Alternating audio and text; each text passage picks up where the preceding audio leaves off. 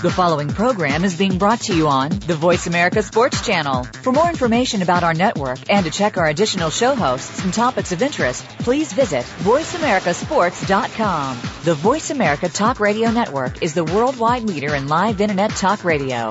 Visit voiceamerica.com. The views and ideas expressed on the following program are strictly those of the host or guests and do not necessarily reflect the views and ideas held by the Voice America Talk Radio Network, its staff, and management.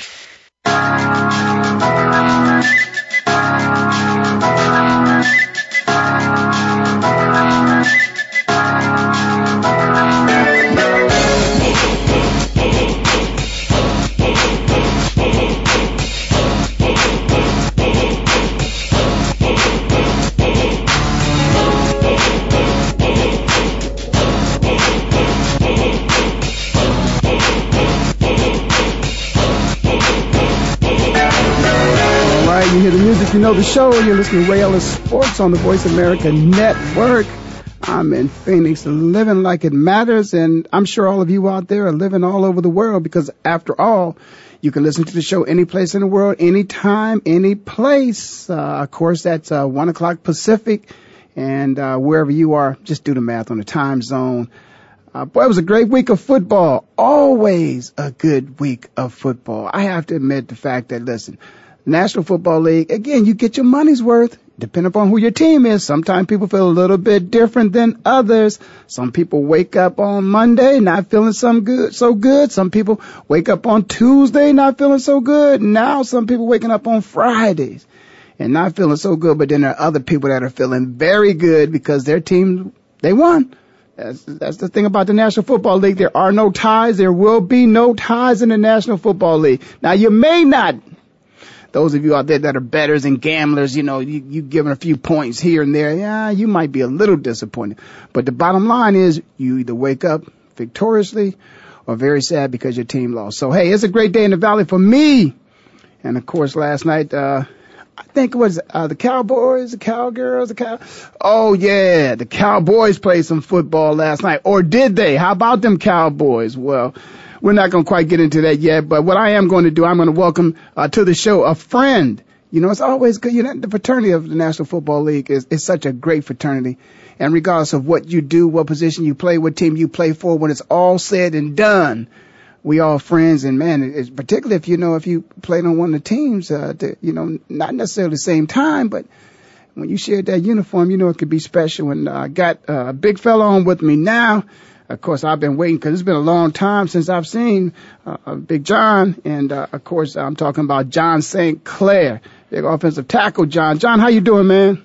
Doing well. How you doing? Man, I'm doing wonderful, man. I appreciate the time you taking out your busy schedule to talk a little football, man. And, you know, I particularly wanted to talk to John for the simple reason. I don't know why. He's a big fella. John, is it true? Are most offensive linemen, period, the personality, is it one of those where they kind of laid back? Because, you know, the offensive linemen, you guys don't get in front of the cameras or behind the microphones very much. So therefore, everybody has to just, you know, whatever, you know, personality traits they want to reveal about you, they just doing it on their own because you guys seem to be a little shy, a little, you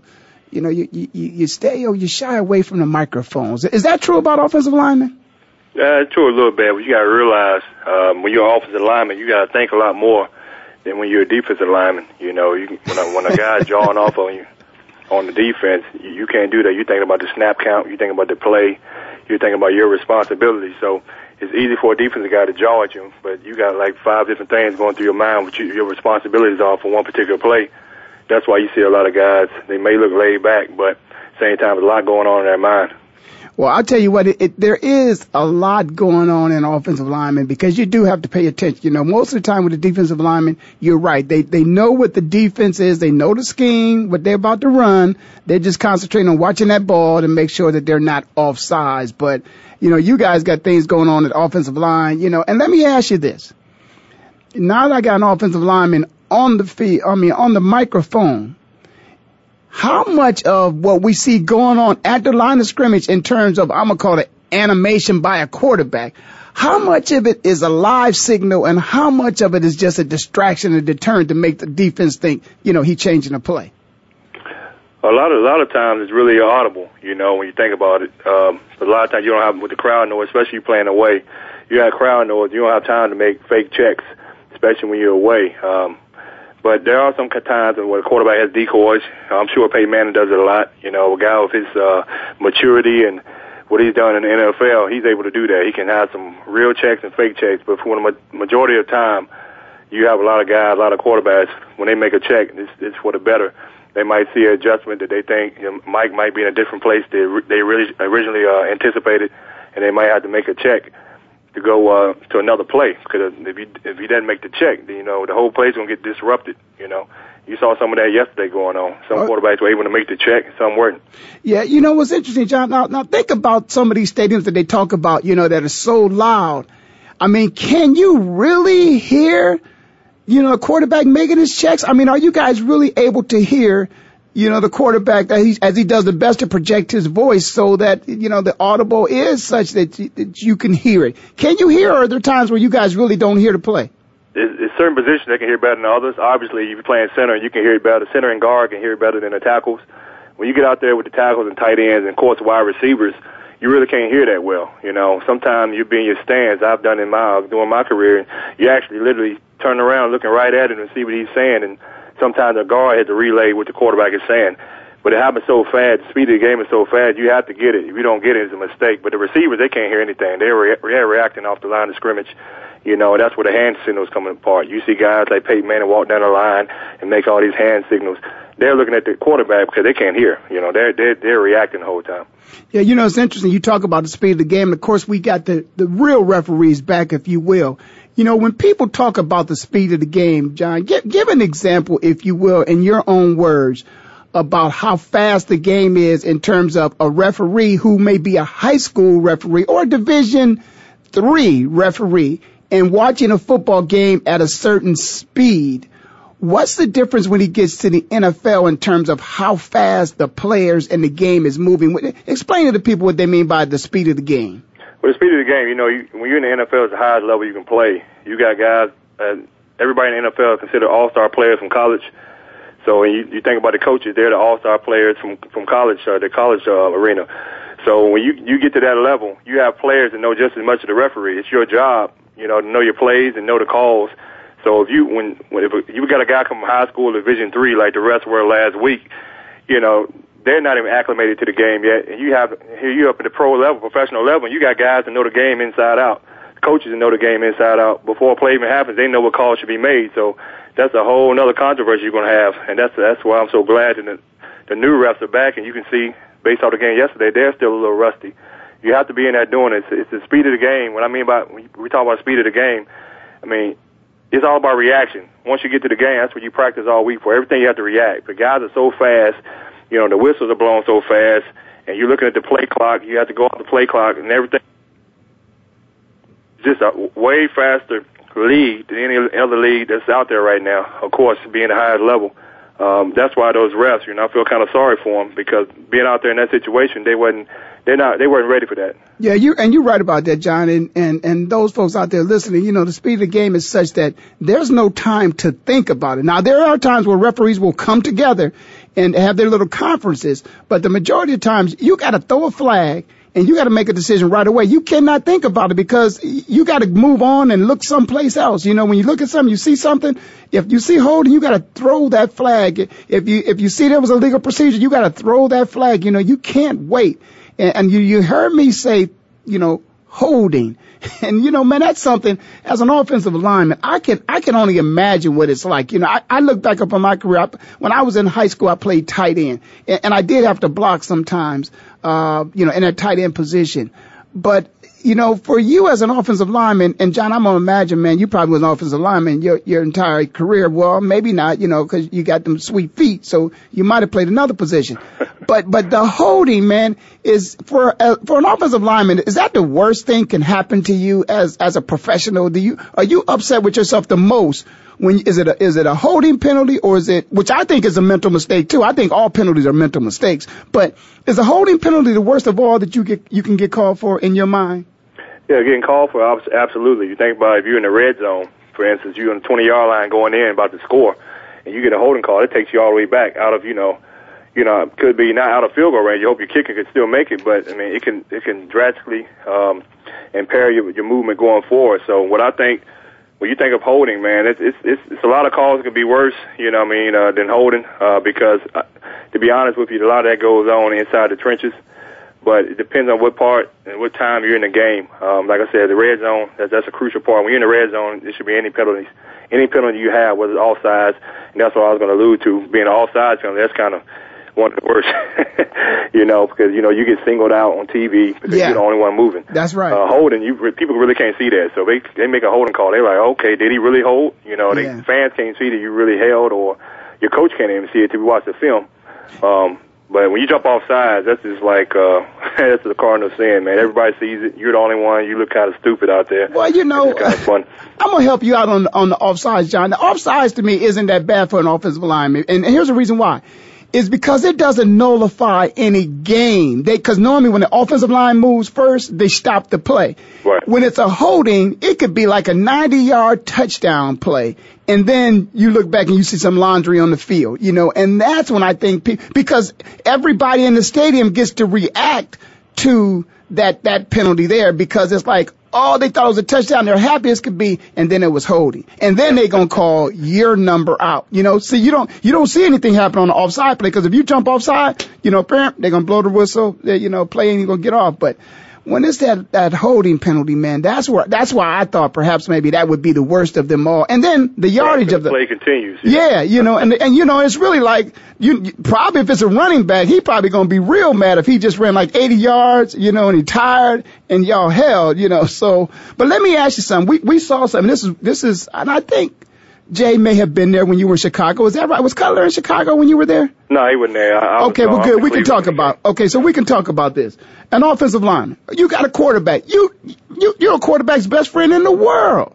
Now, do you condone a quarterback coming off the field? It's okay if he has something to say to you. But did he cross the lines when he kind of tapped homeboy on the shoulder, pushed him a little bit? Is that going too far in terms of a quarterback, you know, trying to let his offensive lineman know, hey, man, I really need your help? Did he cross the line? Oh, absolutely crossed the line. You know, I'm not afraid to say that. I thought he crossed the line because you got to realize you're a man. You're out there playing a game, and you know what you did. If he gave up a sack, you know, he's already beating himself up.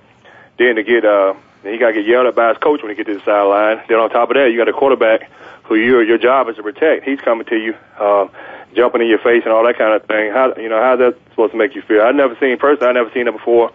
I've been playing football my whole life, and I've never seen nothing like that before. You know, I played with Hall of Fame quarterbacks and things, and they might come and say something to you like, come on, let's pick it up or something, but I never seen nobody jump and push a lineman and then get in his face. And, you know, some of the stuff I saw last night, seeing him do, as far as like now listening to the offensive coordinator, you know, standing up when he went over to him, talked to him, walking away from him and stuff. That's stuff I haven't seen, to be honest with you. So, I don't know. I think he's a very good quarterback, you know, obviously last night, but I just think there's some other problems going on there.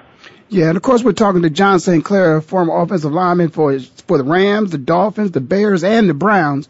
And so he would know a little bit, of course, about what a quarterback should and should not do as it relates to communication with his offensive lineman, just to let him know that, hey, man, I need some help.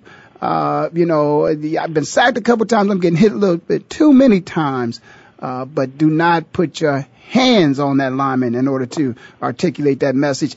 You said something about last night's game, and I certainly want to get into that because, you know, Jay is a little demonstrous in the way you look at him and what he does and his expressions, and sometimes it could be a little bit, you're giving him too much room, and I'm not sure. I think that's a personal relationship between the quarterback and the only ones who really seem to have those kind of personal relationships are the quarterback and the quarterback coach, and sometimes the quarterback and the offensive coordinator.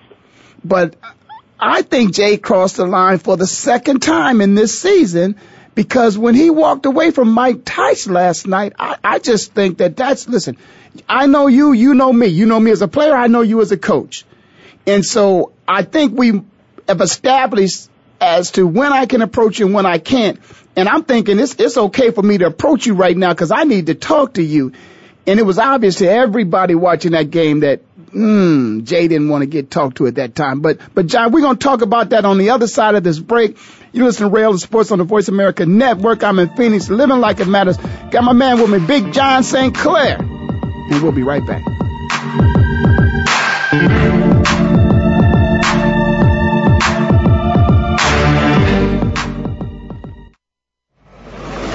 Your internet flagship station for sports, Voice America Sports.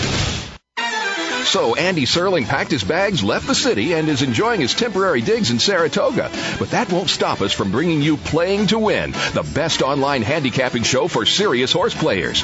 Catch Andy and his great lineup of guests every week throughout the month of August on location from the beautiful Saratoga Racecourse. He and his guests are some of the best in the biz. They bring you new insights to making money, and they tell it like it is. I'm 3-5-1 in this race, but the 3 is very much the one to beat. We're going to completely disagree on this race. I absolutely despise her, especially at 1-2. And it's anything but the same old horse racing show. This is a 9-horse field, but really there are 7 donkeys and 2 zebras. Playing to Win with Andy Serling, a show seriously committed to making more money at the game, but with a personality. This is a dunce cap horse for me. If this horse wins, next week I got the dunce cap on. YouBet.com's Playing to Win, presented by the Daily Racing Form. Look for it the day before big race days, mostly Fridays. Find a complete schedule in the Daily Racing Form or click on Playing to Win at YouBet.com. You may not know all their names, but you certainly know what they did. They helped make this game into what it is today.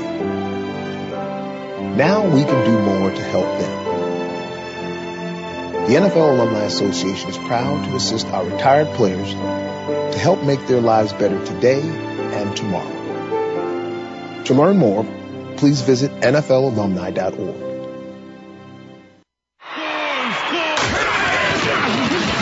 Your internet flagship station for sports, Voice America Sports.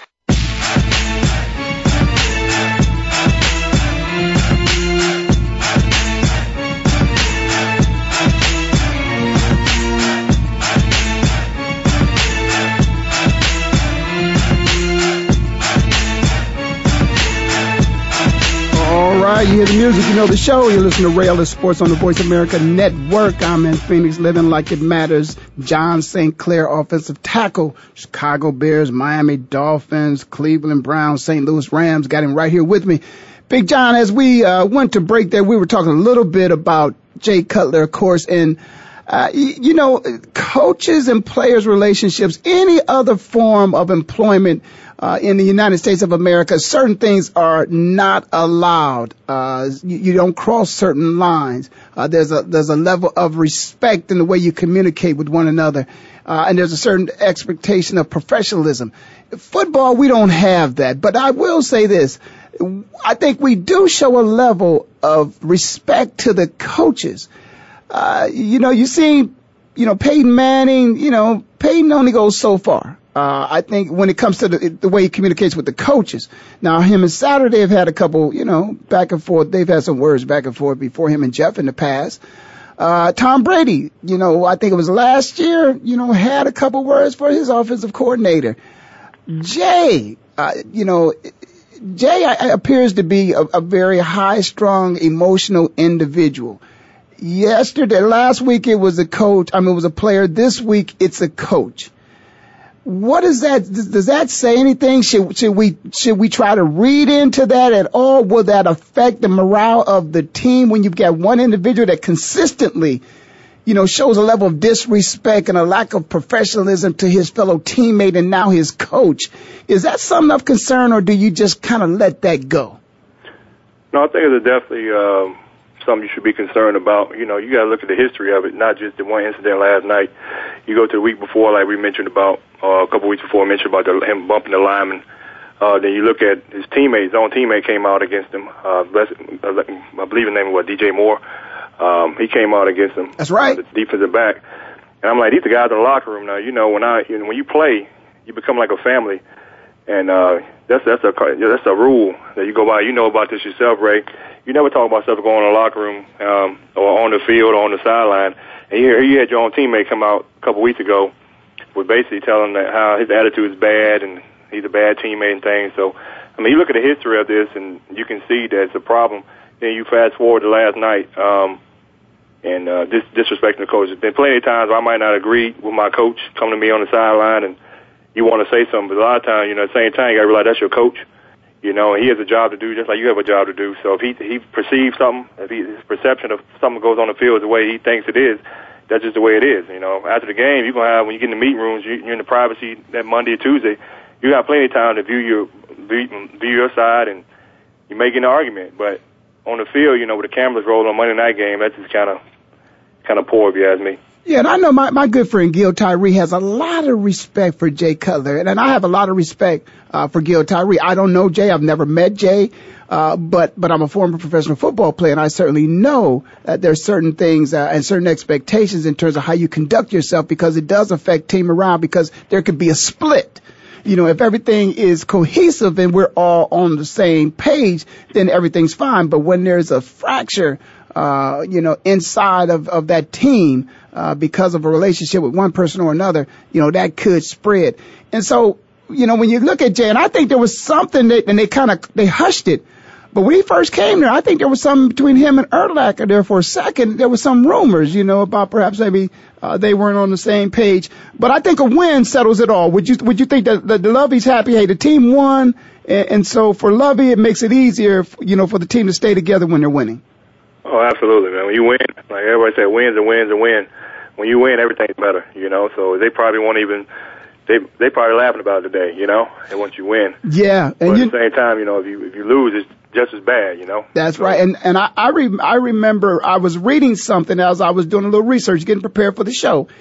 And I was reading something where there's some comments out there that Jay actually had, in terms of maybe somebody, again, when you read things in the media, you got to understand there was a question that was asked. Now, perhaps maybe the person did not answer the question, because many times we don't listen, so we don't really hear questions. We just respond. So maybe, and Jay could have elaborated on the question, and maybe it could have just been a one-word answer. But there was some stuff out there about Mike Tice and, him getting more comfortable, and him getting better, as an offensive coordinator and things of that nature. And I'm thinking, Jay's answers are such as if he has the system down packed, but Mike is still learning it. And I'm thinking, man, you don't want to be throwing your offensive coordinator under the bus like that. Plays were getting in taking a little bit too long to get in. Perhaps maybe the play of which Jay thought should have been called weren't being called. Let me ask you that as an offensive lineman in the huddle, obviously, quarterback's getting the call into his helmet. You guys are responding to a course and ready to go out and execute whatever play he calls. Do the offensive linemen have their own way of thinking in terms of, hey, man, we've been passing an awful lot. Can we run the damn ball sometime? I mean, what is an offensive lineman's, approach to a game in terms of, is there a preference for you guys to run and run block or pass and have to pass block?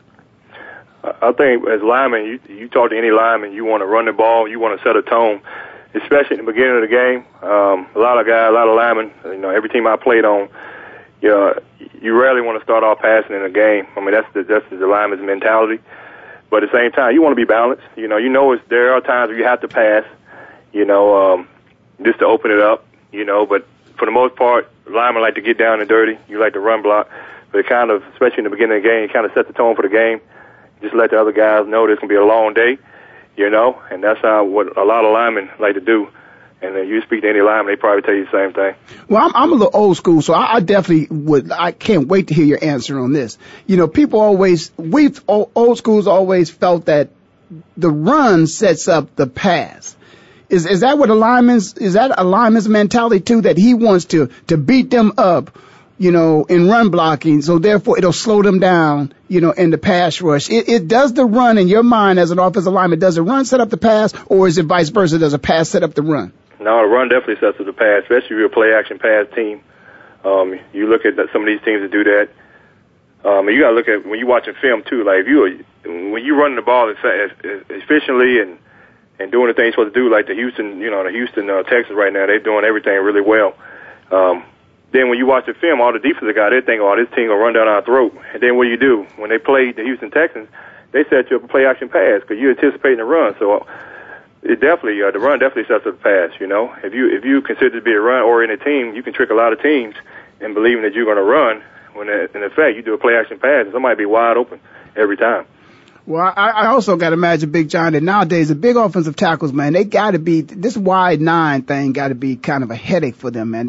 It appears to me that the offensive linemen, you know, they continue to get bigger, slimming down a little bit, you know, tightening things up.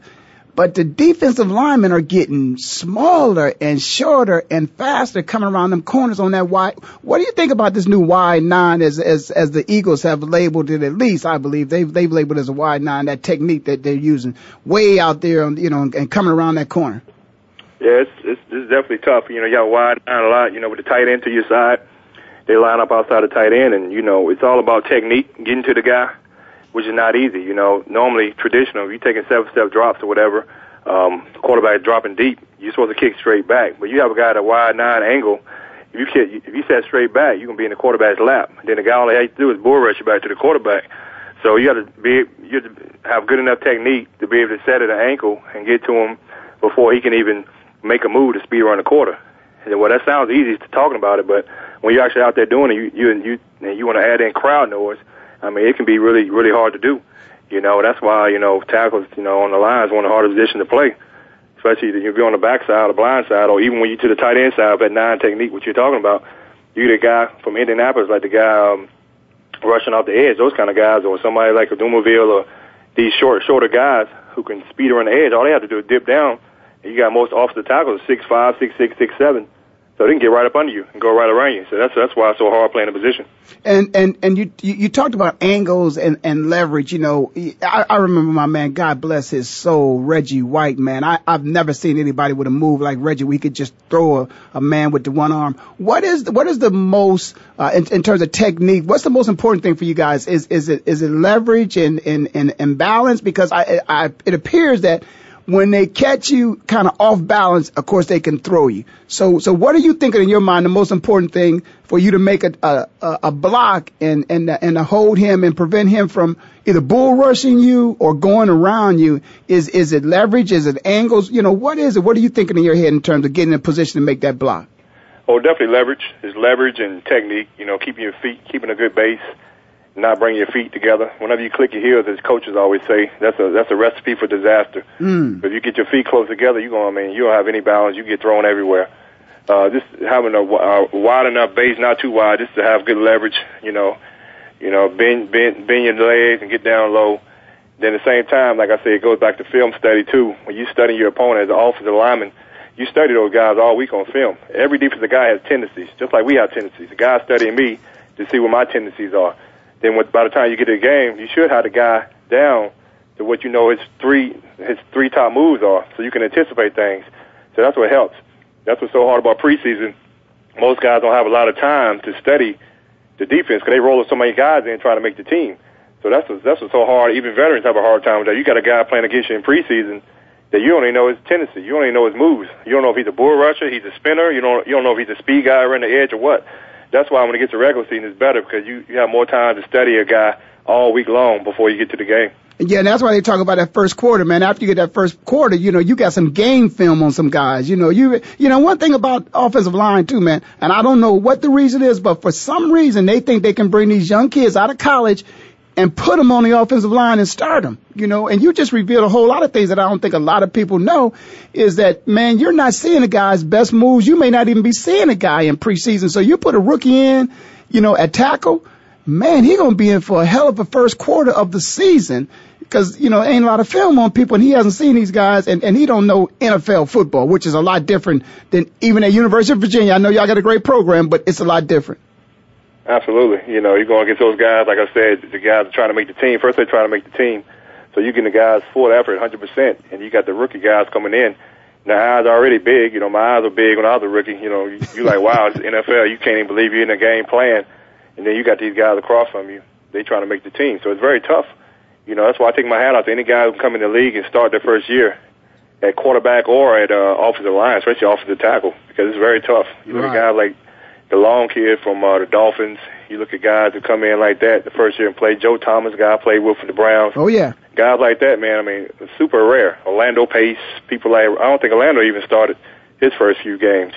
And, he was all everything at Ohio State. So that's how hard it is, Right. If a guy's come in like that and play the first year up against the top talent in the world, I mean, it's pretty incredible. Hey, we're going to take a break. We're going to come back. We're going to keep on with the show. That's all we're going to do. I'm having fun today. Of course, you listen to Ray Ellis Sports on the Voice America Network. I'm in Phoenix, living like it matters. Big John St. Clair, offensive tackle in the National Football League. Yeah, he got it done, y'all. He's going to come back on the other side with us. And we got a surprise guest. You got to come back.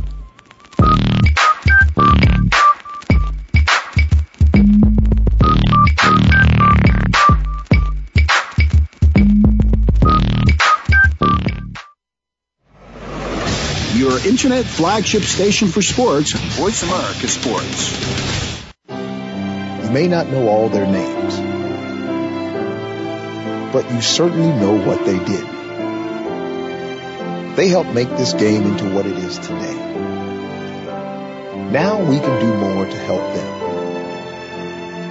The NFL Alumni Association is proud to assist our retired players to help make their lives better today and tomorrow. To learn more, please visit NFLalumni.org. So Andy Serling packed his bags, left the city, and is enjoying his temporary digs in Saratoga. But that won't stop us from bringing you Playing to Win, the best online handicapping show for serious horse players. Catch Andy and his great lineup of guests every week throughout the month of August on location from the beautiful Saratoga Racecourse. He and his guests are some of the best in the biz. They bring you new insights to making money, and they tell it like it is. I'm 3-5-1 in this race, but the 3 is very much the one to beat. We're going to completely disagree on this race. I absolutely despise her, especially at 1-2. And it's anything but the same old horse racing show. This is a 9-horse field, but really there are 7 donkeys and 2 zebras. Playing to Win with Andy Serling, a show seriously committed to making more money at the game, but with a personality. This is a dunce cap horse for me. If this horse wins, next week I got the dunce cap on. YouBet.com's Playing to Win, presented by the Daily Racing Form. Look for it the day before big race days, mostly Fridays. Find a complete schedule in the Daily Racing Form or click on Playing to Win at YouBet.com. Your internet flagship station for sports, Voice America Sports.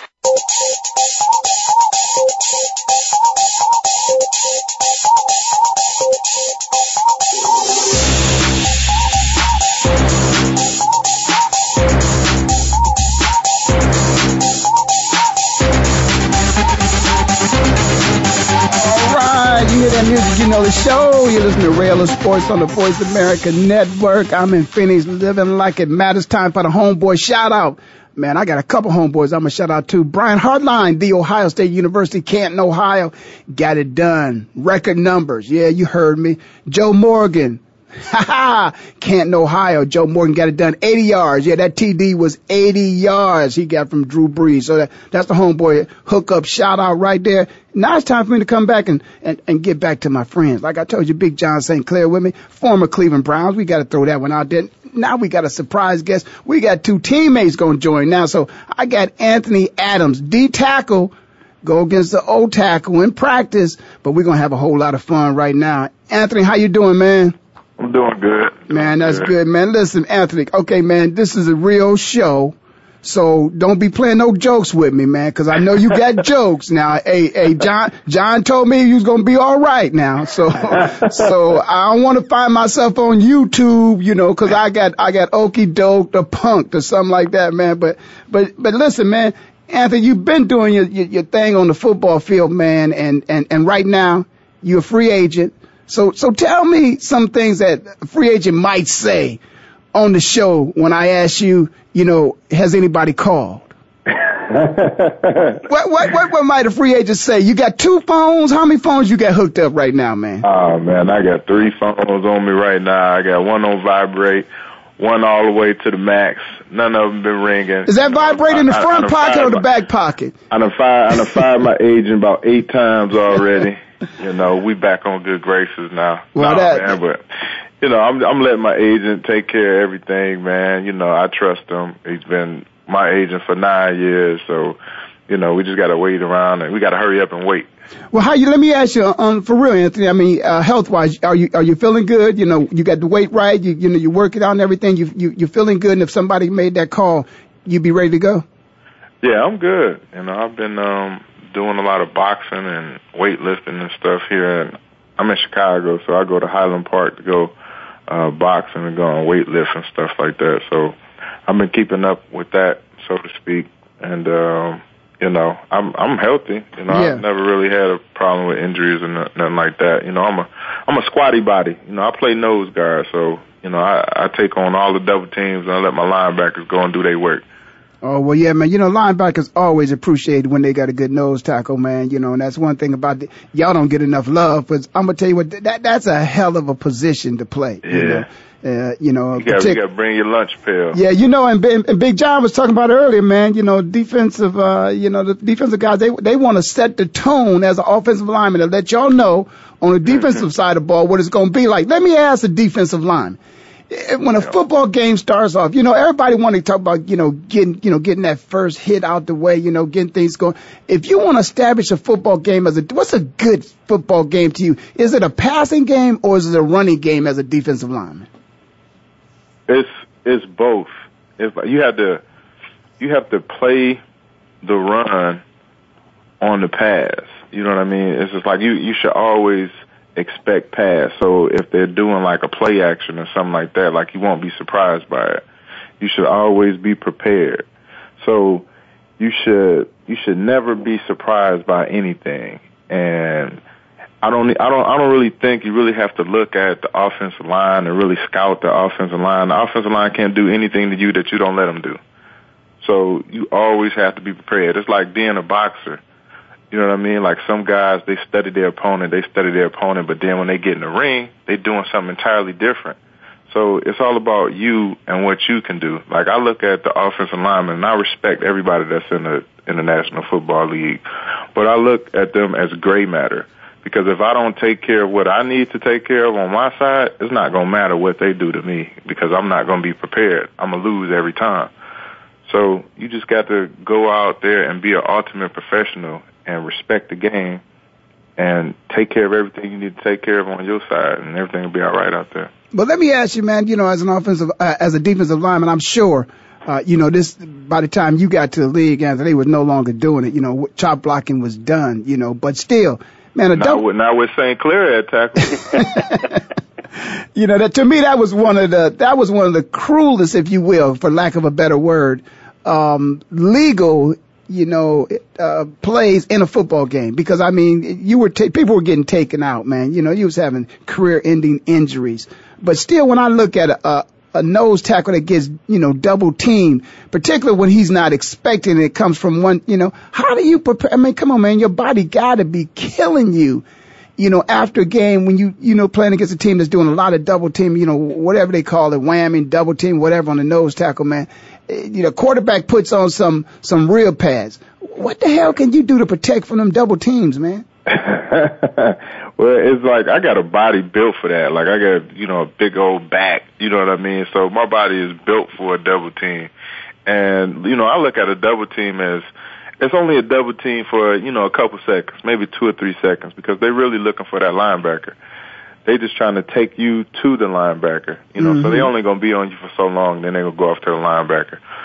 And, or unless, the linebacker's blitzing or something like that. And, I had a chance to play with Lance Briggs and Urlacher, so that double team was going to come off fast because that's what they're trying to get to. Oh, yeah, they're trying to get to that next level, yeah. Oh, yeah.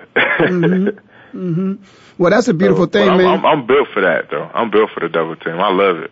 Well, listen, man, I hear you saying that, but I'm going to tell you what, it don't look good when you look at a nose tackle. I mean, and the thing about it is, of course, what you guys don't want to do, you want to hold your ground. You don't want, don't want to give up anything. Sometimes they'll go to the ground.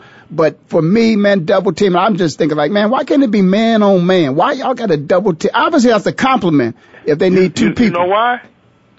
Because if you run that ball right up the gut, you are taking the heart and soul away from the defense. So you're going to try to keep people honest every play or every other play. So when I line up at nose, I'm expecting to get doubled every time. Hey, John, let me ask you something, man. If a nose tackle is constantly blowing the center back up into the backfield, obviously that's going to disrupt a whole lot of running plays. Is that correct? That's a disaster. Double A, we call him Double A. He'll tell you that, man. Some guys, man, first of all, the center got to snap the ball. So if you mess up the exchange by blowing the center up in the backfield, the whole play is just ruined. So that's why you got most centers, when you play center, I played center in college. So when you play in center, you snapping the ball, you always want to get help from your guard just to get that initial pop, because, these guys now, guys like, Double A, Adams, and guys like Casey Hampton, and I played with Sean Rogers, guys like that, man. You don't have a chance if you just snapping the ball trying to come up. Them guys are going to have you in the backfield before you even, you look up in the air. So you definitely is a very important position for the defense, being a nose tackle and being able to be disruptive. That's why a lot of those guys, when you see those guys down there playing, most of them are very good players. So, and just to take the blocks and like Double A was talking about, you get pounded on, man. But we talked about leverage earlier in the show. You have to have leverage, great leverage to play that position. Yeah, that nose tackle, man. Ain't no doubt about that.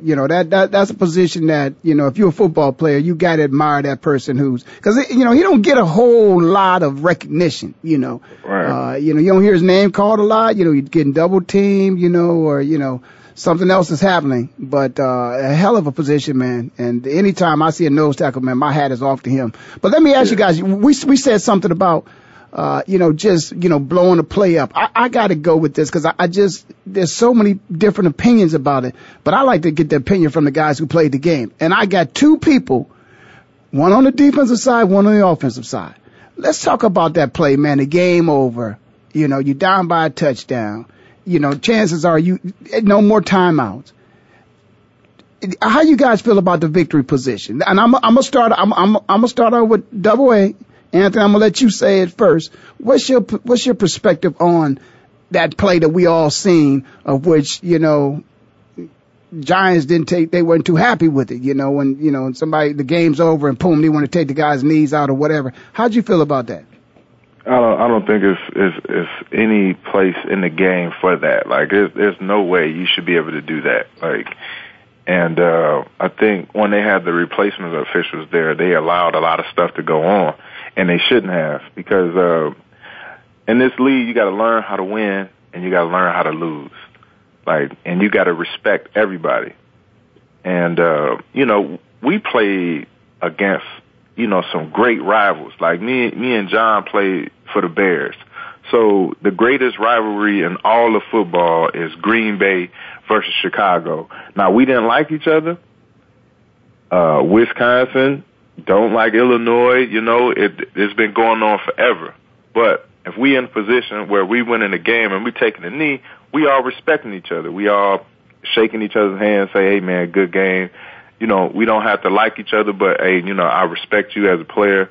I respect you for the fact that you came from your respective school, you came up in the ranks, and now you're in the NFL. You got that respect. So if a team is lining up in a victory formation, like, you already know what it is. This quarterback is going to take a knee. It's the end of the game. Like, all that other stuff you're doing right now is just like retaliation. Like, you trying to go at somebody's knees and end this man's career. Like, this man is a father. This man has kids. This man may be married or whatever. Like, you shouldn't try to do anything like that. There's no place that should not be in the game, period. Hey, John, what do you feel about that? I agree. Just piggyback what he said. I agree 100%, man. When I saw it, I couldn't believe it. I had a lot of my friends were calling me that played, and they just couldn't believe what was going on. And for you to do that, like Double A said, man, the game is over. The game is over, and like he's talking about Green Bay and Chicago Bears rivalry, any rivalry you can think of, Cleveland and Pittsburgh when I was there, same thing, man. You just sit there and you lost the game. You had all the opportunity in the world, the previous 4 quarters to get the job done. If you didn't do it, the game is over. At the end of the day, you got to respect the player, and just let them take the kneel. Like Double A say, man, you be in the middle of the game and we talk to each other. I'm talking to the defensive guy, but I'll tell you. I'll tell the guy, look, man, victory. They ask you, hey, victory, yeah, victory. And you just take the knee and that's it. So what this coach was doing, I don't know what he was doing, what he trying to prove, but this is crazy to me, man. You can get a lot of guys hurt, man, and that's a lot of money that a guy can lose if he gets hurt on a stupid play like that. Yeah, I'm going to agree with both of you. For the life of me, I really couldn't understand why anybody who's ever played one down in the National Football League would ever agree that, that is a play of which, we can go ahead and take somebody's knees out. We're going to skip this break. We're going to stay here, guys. We're going to stay here for this entire show. We're not going to have a break because I definitely want to talk about a couple things, which I haven't got a chance to talk about. But let me just finish and make my point about, AA said that's somebody's life. This is how we make a living with our bodies. And if our bodies are banged up or intentionally, maligned because somebody's coach told them to go take somebody's knees out, because perhaps maybe there may be a fumble. I just don't agree with that. And I really thought that the coaches would even, speak up more about it. Copeland wasn't too happy about it at all, and, sure. No, and so I agree with him. So, but let me ask you, Anthony, you saw some games this past week. Did you get a chance to see the 49ers? No, I did not. I saw the score on the bottom line, and I was just like, whoa. Yeah. We wasn't doing that when I was out there. Well, when I got there, we were 7-9, and we went 2-14. That 2-14 year, we beat the same team, both in overtime. We beat Arizona, 2-14. Then we went 4-12, then 7-9 again. So. I'm happy for the fellas. Some of the guys are still there that I played with, Frank or Alex Smith, right, Delaney Walker, some of those guys. So, it was good to see them, especially in the way that they did it. Like, they didn't even score, and they bounced back from losing from Minnesota. So 34-0, like, that's huge right there. And they scored the defensive touchdown. Like, that's huge. Now, what do you think? I mean, looking at the 49ers, seeing how successful they are, I know you make a few jokes about Coach Singletary. The whole thing about the turnaround with the 49ers, is it all coaching, or you think it's a combination of coaching and players? Yeah, I think it's a little bit of both. I like Harbaugh and what he's doing out there, and I talked to some of the guys too, and they like his style. It's a little unorthodox. He's a fiery coach, but I think they all have been receptive to him and the coaching staff that he brought in. And, it's about time. They had, some greats out there, Joe Montana, Steve Young, Jerry Rice. So the fans, they're waiting to get back to that Super Bowl, and the city deserves it.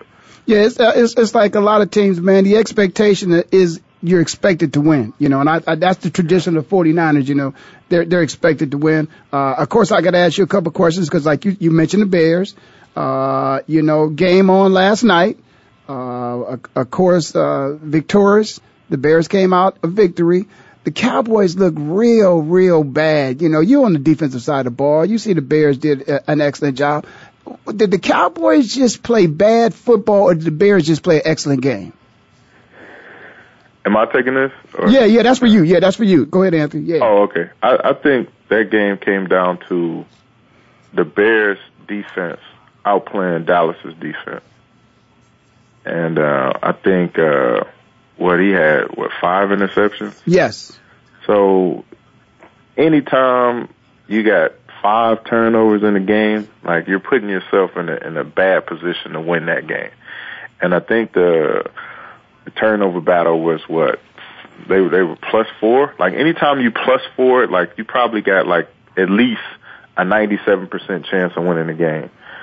So, and then, like, the defense scored 2 touchdowns. So I think it just came down to the Bears defense outplaying Dallas's defense. Yeah, anytime, we always talk about, the turnover. If you can win the turnover game, chances are you're probably going to win the football game. And I just think, after, 5 interceptions, that's hard. I think that's been done. That's his second time that he's done that. And it's got to be hard. I want to ask, John, you got a quarterback, man, he's going through a tough day. When your leader is going through a tough day, and it's obvious for everybody he's having a tough day because either he's getting sacked, either he's throwing a few interceptions. Could Tony Romo, in baseball, when a pitcher is not getting it done, I've always felt this way. In baseball, when a pitcher ain't getting it done, you take him out. You know, John, have you ever thought about, you know, because you're still the starting pitcher, you're still in the starting rotation, we're not getting rid of you. You're having a bad day. Do you ever see a day in football where the quarterback's having a bad day and it's like, man, let's take him. He's just having a bad day today. Is that possible? 5 interceptions, man. Do you have to let him throw 5 interceptions before you take him out? That's Big John. Yeah, I think, well, you gotta look at it this way too. Just watching the game, I watched the whole game last night, and just the fact that being an offensive player, you know schemes and things, and you know things that even the commentators don't know. You have certain schemes, you know who's responsibility, you know what receivers, what routes you're supposed to run and things. Right. And to be quite frank with you, man, a couple of them plays, I don't think the receiver was in the right place.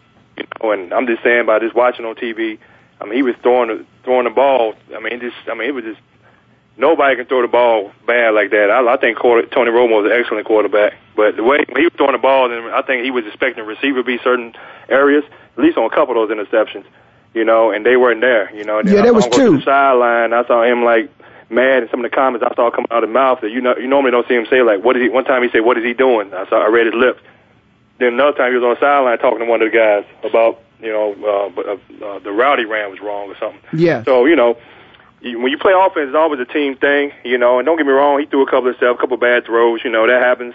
But at the same time, man, you know, just like a lineman, you give up a sack, you know, your quarterback, you don't want your quarterback to throw you in the bus. You want them to try to help you out and help you, help you along. And I just think for that instance, I don't think it was all his fault. That's what I'm alluding to. I just don't think it was his fault. I think it was some guys that know they were doing assignment-wise. Yeah, I think there were 2. There were 2 interceptions that I saw that I agree with you. Of course, you know, Dez, you know, had a misread on the hot read.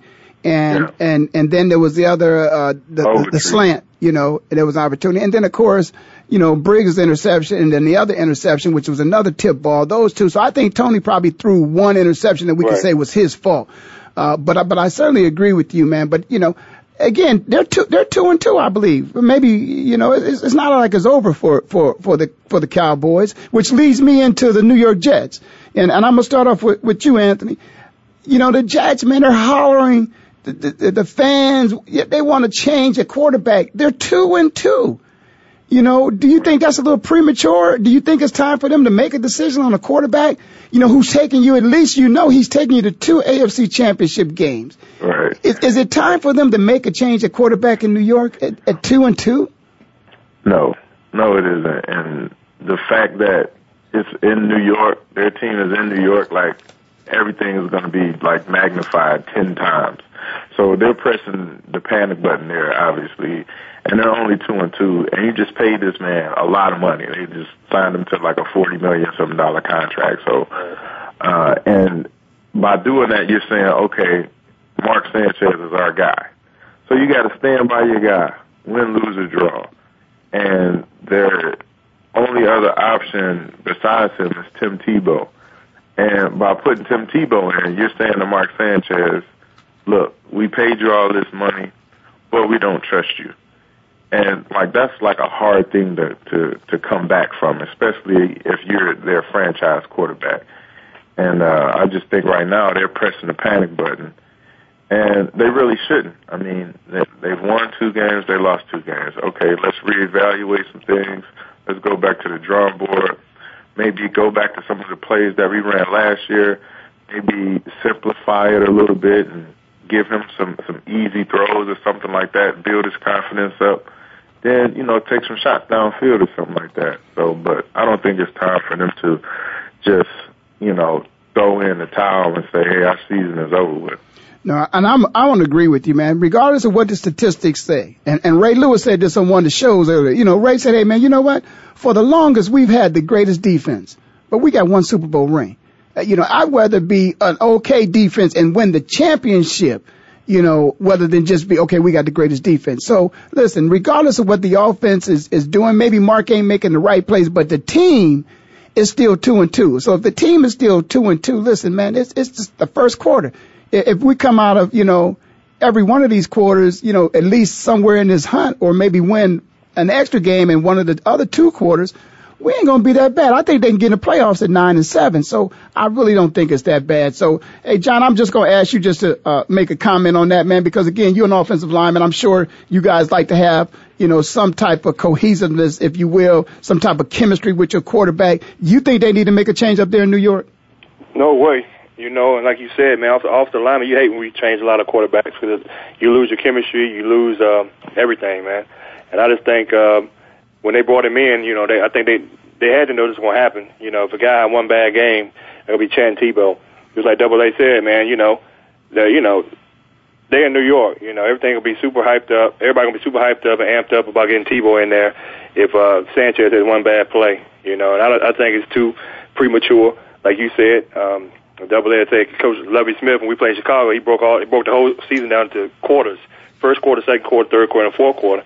The whole season. And you look at it, it's just the first quarter of the season. It's a long time. You know, you got teams playing well now. They're not going to be playing well in the middle of the season, and vice versa. So I think it's way too early for them to make a quarterback change. Okay, hey, Anthony, I'm going to throw some teams out here at you. The Patriots, they won in the division. Ravens division leaders, Houston Texans, Chargers, Eagles, Vikings, Atlanta, Cardinals. Of those teams, man, is there a surprise team out there for you that you would think, man, I didn't think they'd be winning the division this time of the year? Arizona. What about you on that one, Big John? Especially at 4-0. Big John, what about you, man? We're about to close it up. I think Arizona's been a surprise, but I will tell you guys, I've been out here in Arizona for 6 years, and I'm going to tell you, I've been excited about that defense the whole time. Now, I was really excited about the team when they had Kurt Warner. You knew we were going to say Arizona. No, man, listen, come on, there you go. To go to Punk is starting to come out now. He going to punk me, y'all. Watch him. He going to take my show over and punk me on my own show. No, for real, man, I'm a homer when it comes to the Eagles and the Browns. We losing.